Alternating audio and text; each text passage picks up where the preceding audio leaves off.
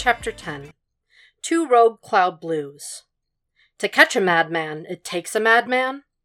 Two murders, both horrendous in their method and brutality, have swept across the nation in a state of panic. We remember Michael Frost, who targeted his victims and strung them up like icicle lights towards the anniversary of his soulmate's demise. And we certainly remember Charles Gance, whose obsession with soulmates caused him to kidnap couples in order to collect their mismatched eyes. There are none so deadly as the Red Dragon, though, who has finally stepped out of the darkness in order to drag Dr. Will Graham to the light. We last remember Dr. Will Graham as a consultant to the FBI who aided in psychological profiles of killers. After his admittance to a psych ward following his killing of Garrett Jacob Hobbs, you will remember him better as the Minnesota Shrike. We believed his career in profiling criminals was at an end. It seems, with the death of two and more to come, that he has been brought out of retirement in order to help the FBI one more time. I found him outside of the Baltimore State Hospital for the Criminally Insane, after a meeting he'd held with Baltimore's own resident cannibal Hannibal Lecter. He was neither calm nor collected, and I was once again reminded of how he'd been just a few years before, a consultant for the FBI, but certainly no agent. The screening process alone is arduous to be an agent, and it is quick to find any forms of mental instability. Is the FBI so desperate that they not only turn to Dr. Graham, but to Hannibal the Cannibal too? Are they at such a loss that in order to catch the madman, they employ not one, but two? These are desperate times for America, and we can only witness with trepidation the bumbling ways the Federal Bureau of Investigation is trying to keep us safe. To be sure, the Red Dragon is watching, and he's amused as we are terrified. "Will," Jack cautioned. "I'm fine," Will said pleasantly. The coffee sloshing over the rim of his cup said otherwise, but Jack wasn't going to point that out. His hand shook, and he stared out the window, elbows digging into the newspaper with a vengeance. He imagined it to be Freddie Lowndes' face. "It could have been worse. She talked about I know what she talked about." Jack cut in smoothly. "Forget about her. She doesn't matter. I do. I say it's not relevant." "She's right, though. You're desperate, and we haven't got much." "We know who it is. We know his motivations. We know what he's capable of, and we know that at some point he's going to try for Lecter. That's far more than we had a month ago." "How he's choosing them, Jack." Will destroyed a buttered roll beneath anxious fingers. "That's how you find him. Now that he's shadow suspended in dust. You've got his wife safe. You've got his face, and you've got an art gallery that wants his head for eating prized art. But you don't know how he's choosing who to kill, so you don't know where to find him." "Do you have an idea?" Jack asked. Will finished his coffee and set the cup down a little too hard. It rattled in the saucer and drew the ire of the waitress walking by. An hour of sitting, and they'd ordered coffee, biscuits and gravy without gravy, and a roll. Her worst nightmare realized.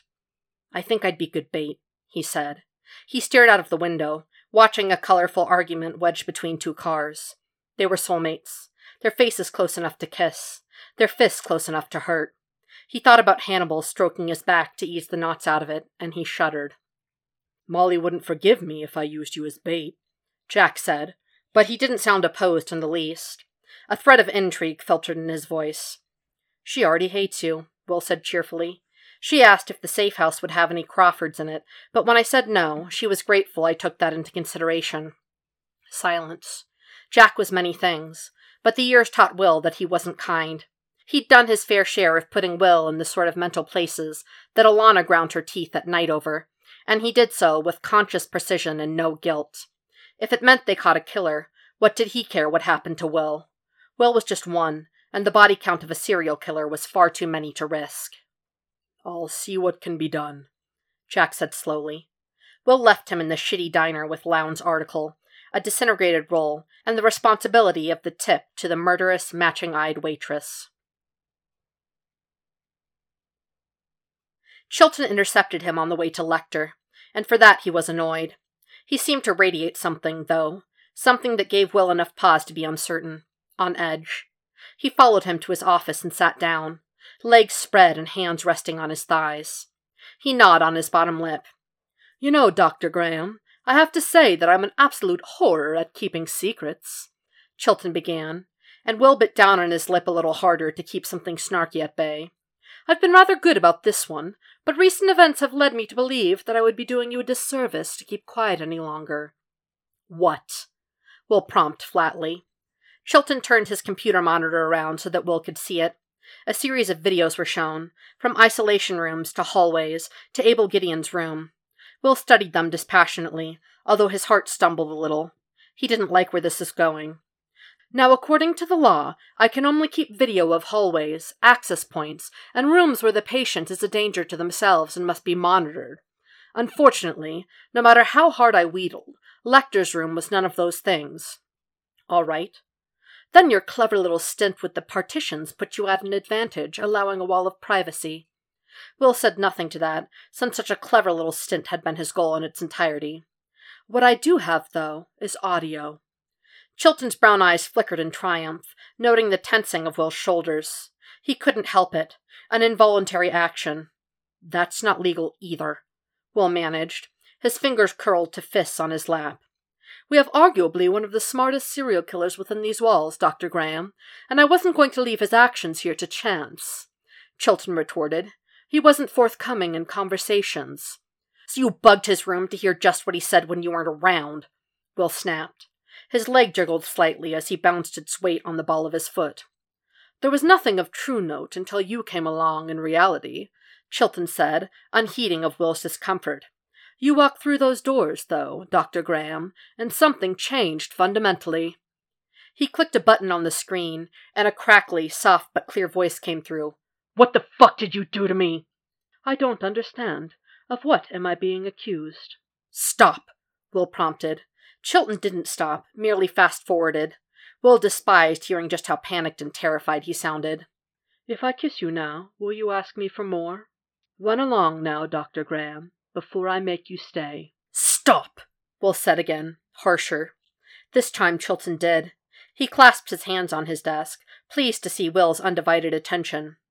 "One-sided connection indeed, Dr. Graham," he said triumphantly. "At first I was happy to let this continue, learn as I needed on a psychological level as well as a soulmate level. Your horror in and of itself was enough to satisfy me. After your last meeting with him, though, Barney informed me that through the cracks in the partition, it wasn't a mere conversation you were having with him. The silence of the audio was enough to convince me." "It's not illegal to have a soulmate," Will said, but it sounded tinny, even to him. The back of his neck prickled, uncomfortable, and he was aware that about 457 yards away, Hannibal knew something was amiss. "Not in the least, but I do have to protect you from yourself." Chilton smiled, and it didn't reach his eyes. "I said he gets into your head, Dr. Graham, and I was correct." Hannibal got into his head. Matthew Brown took one eye. Hannibal took another. Will thought of his dreams, where he removed his eyes, fingers blood-stained and lips trembling as he tried to put himself back together. Whenever Hannibal tried to do it for him, he cringed away from it. He was in his head. He was in his eyes. He was in his fucking dreams. "What are you going to do, then?" Will asked, and this time his tone was far better controlled. Darker, harsher. "He has pertinent information regarding the serial killer that the FBI is currently hunting for, and pulling me from interviewing him would be seen as an obstruction of justice. He won't speak to anyone else but me on the matter, let alone you, who had to bug his room in order to glean any words from him in their entirety." It wasn't quite smart to goad the one holding the key to his soulmate, but Will didn't back down, his eyes flicking up to Chilton's chin, then to his two brown eyes that darkened at the challenge. Will wasn't afraid of becoming a soulmate to Chilton. Chilton would die alone because no one in the world would chemically bond to him. The thought made Will smile, a savage twist at the edges. I have no designs on making this public, since his stacks of lonely heart litters would only grow at the thought that he would potentially connect to any of them, too. He sometimes makes me feel more like a secretary rather than an administrator. At that, Chilton sniffed. At the same time, Dr. Graham, we must look out for one another, mustn't we? Psychiatrists and all. Psychiatrists and all, Will echoed. I want you to keep him talking. I want you to get him to talk about himself. As fascinated as I am with the way he's delved into you, he is the one I'm attempting to write a book on. If I tried to write a book about you, I think Dr. Bloom would fly down here in a rage with verger lawyers at her back. I am under no legal obligation to do that, Will said. In fact, I can think of several laws put in place for the sole purpose of protecting soulmates against that. Oh, come now, Dr. Graham. You know that the connection between the two of you isn't something you want. Chilton propped his chin up and considered Will, fingers curling like hooks over his cheeks. I could all but feel your repulsion radiating from you every time you walked through my doors. We can help one another. I'm not going to let you use me. If you're not inclined to help, I'm not entirely inclined to keep your secrets. There it was, the blackmail on the table. Will bit down on the fat of his cheek, hard. He could just imagine the fury on Jack's face, the horror and indignation at his secrecy and his mental state. Maybe if he'd come clean sooner, they'd have simply removed him from the case. But this far into everything, it'd be seen as something worse. Jack would take it just about as personally as anyone was capable of. An attack of the worst kind, seeing as how the only person in the world Will seemed capable of connecting to was a cannibalistic serial killer. I'll see what I can do, Will said at last. He gritted his teeth. Last time I tried to play him, though, I'll remind you that my girlfriend was almost murdered. I have every faith in you, Chilton said, pleased. He was given his partitions, whatever that meant. Will rocked from his heels to his toes, then back again as they were set up. Beside him, Abel leaned against the bars. I saw what you did, he said conversationally. Did you, Dr. Gideon? You got Matthew Brown sentenced here rather than prison. A smart move on your part, Dr. Graham. Now that his contacts are out, he's just one of us in the end. So am I, Will thought savagely. I thought it was best, given his half-connection. The psychotic break alone wasn't something they'd help him with in a prison. That and his half-connection to you is all the orderlies can talk about, Gideon said gleefully. Dr. Graham, so entrenched in soulmates that people are connecting to him left and right. First Matthew, then Hannibal Lecter. Just what would it take for you to connect back, I wonder? The knowing look on his face told Will that the question was rhetorical. He knew everything. You tried to warn me, he said at last, taking a step closer to the bars. Gideon tilted his head, regarding Will with a small, twitching smile. He looked around, like he was searching for someone else that may have been listening in, then shrugged innocently, leaning into the corner between the bars and the wall. I may have been inclined, he said slyly. Will stared at him, the faint stubble, the face soft rather than angled like Lecter's. He didn't work out with the ferocity that Will felt Hannibal did, muscles aching in the aftermath. He was content with his bed and what little he was allowed inside of his cell.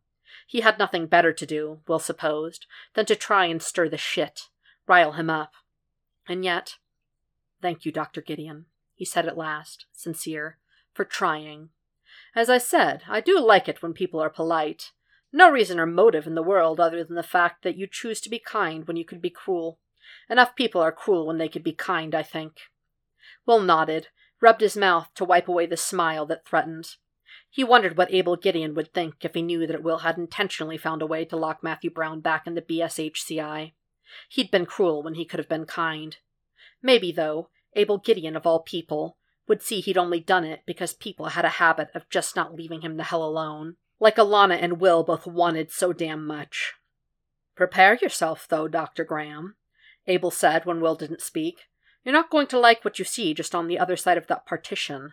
Not one bit. Thank you for the warning, he said, and a nod from Barney at the partition. He turned and walked around it, leaving Abel in his corner smirking with his secrets. Abel was right. He didn't like it. Not one bit. He pushed down against the concrete, and it pushed back. There had been a time, when he was younger and far less in control of himself. He steadfastly ignored the fact that he still didn't really feel in control of himself, when he'd dig his fingernails so hard into his palms that he'd break skin. It was that or shout, fists hitting dry wall as he tried to get the demons out from under his skin. There was a myriad of ways to try and control the sudden rush of fury, and he was sometimes an avid fan of counting backwards from 10, then 20, then 50. He did that now, staring. Hannibal studied his body language, gaze narrowed and curious. "They took your things," Will said, after the silence felt too heavy. "A punishment for ultimately leading you into a wild goose chase, obstructing justice and endangering lives, or so I'm told," Hannibal replied amiably. If he was troubled, he gave no indication. Will was absolutely troubled, though. The drawings on the wall were gone, as well as the books, newspapers, and table. Even the chair, bolted as it had been taken away. Holes in the ground where it had been screwed into the floor. The pens, letters, and magazines were also missing, and it, for the first time, seemed like an honest, true cell. Apart from the initial shock, there was a dark part of Will that delighted in Hannibal having to live among the muck and the mire like the rest of the murderers and killers had to. What other serial killer could boast an extensive library and constant correspondence with psychiatrists and grad students? There was something righteously glorious about 3 gray, hideous cement walls. No, the only thing that truly bothered Will was the glass wall that separated them from floor to ceiling. Nothing but holes along the top of the glass, allowing air to circulate and speech to be heard. It looked to be a foot thick, a dense and formidable material. How Chilton had gotten it up in a day, Will wasn't quite sure.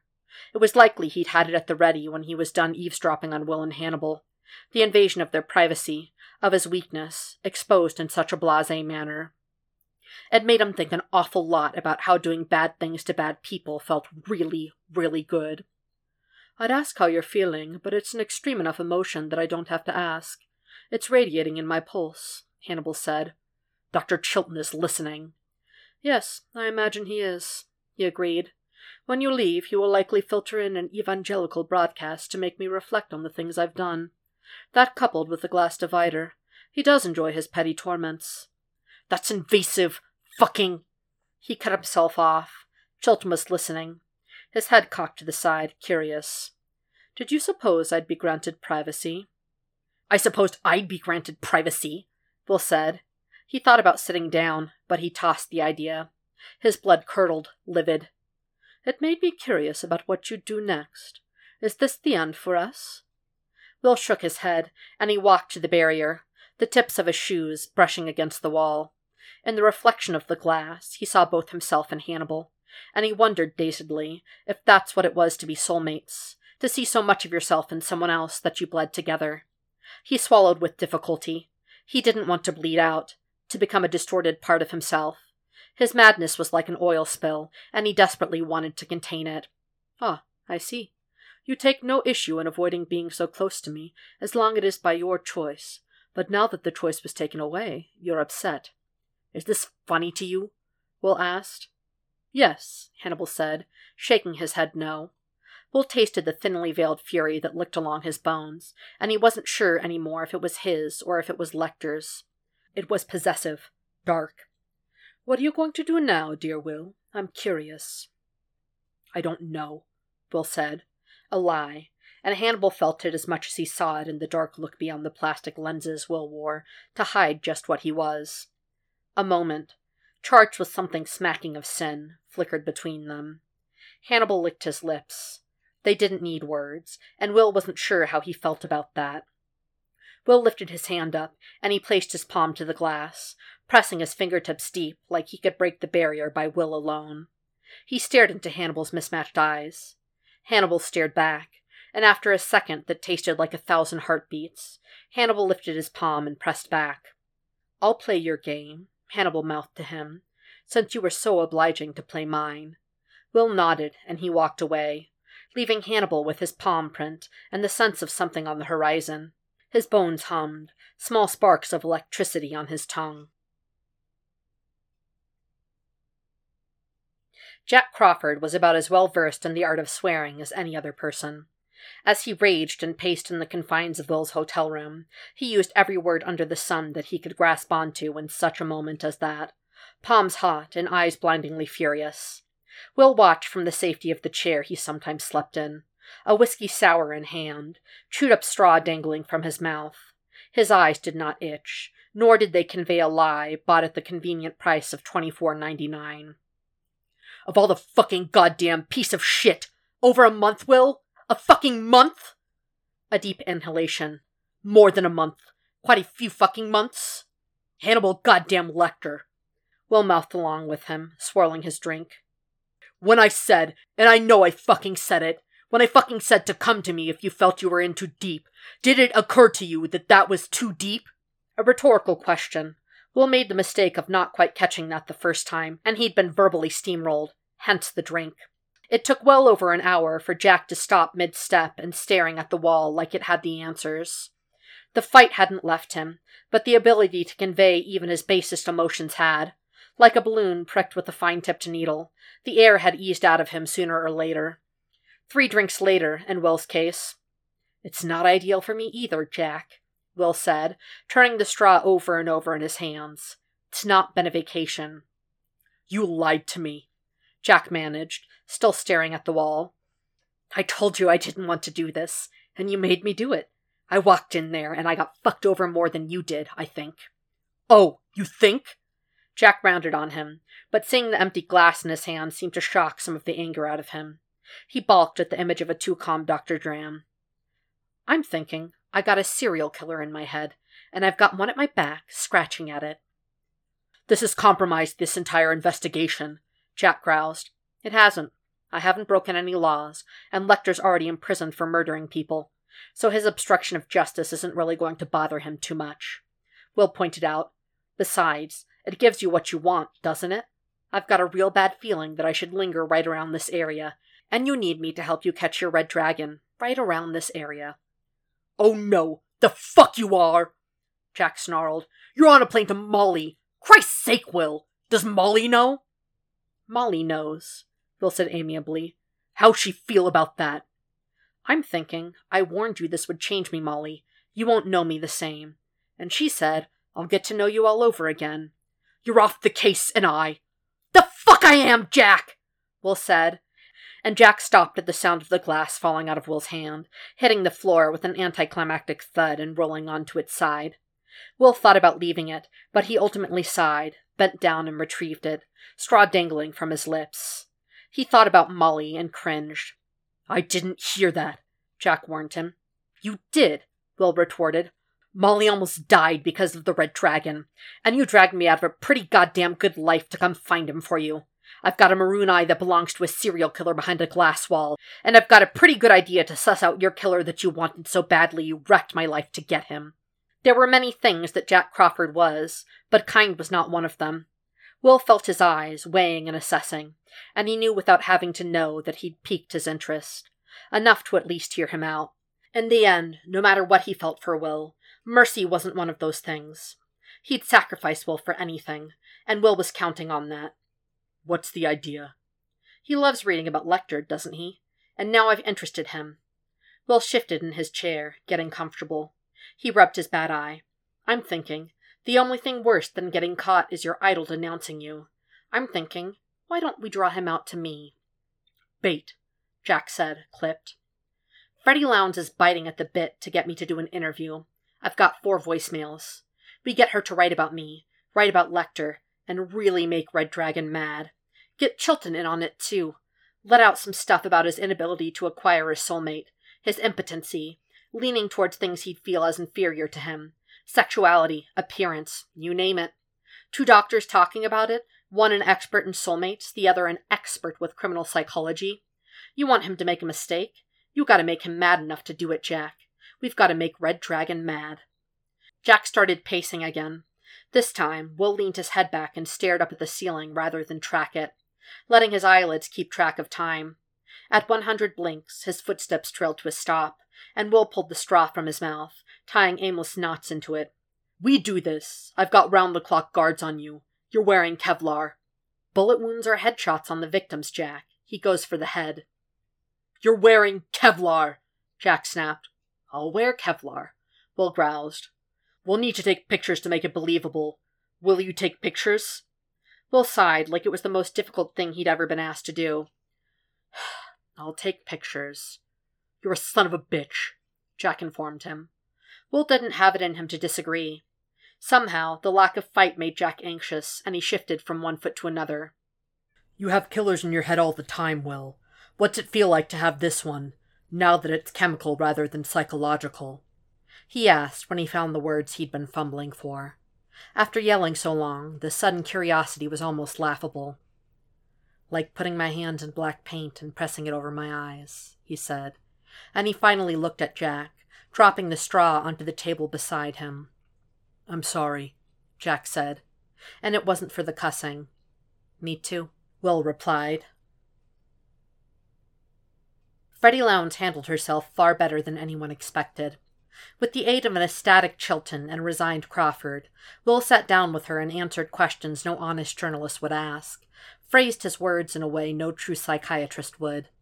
Chilton added in a word or two on the matter, and it became a sort of banter back and forth, the two of them building off one another's theories on the soul stealer.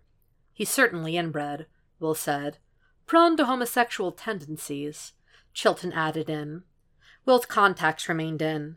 Now that Jack knew, Will had no fear of Chilton. What little ground he'd hoped to gain ahead of Will for his book, Blood and Chocolate, he'd confided in Will, was lost. Not that Will would tell him that, though. Hannibal was behind a glass wall, and Will didn't like it. When Freddie pulled out her camera, Will noted the tense stance and expression on Jack's face, and took great delight in posing as she directed, although he faltered somewhat when she asked about having a photo by the graveside of Miss Hess. That was met with a curt no. Chilton couldn't resist stepping in for a few photos, and there was a collective expression of pleasant surprise when Will put an affable hand on Chilton's shoulder. In the end, Freddie held her hand out to Will, and Jack almost fell out of his chair when Will clasped it firmly and thanked her for her hard work.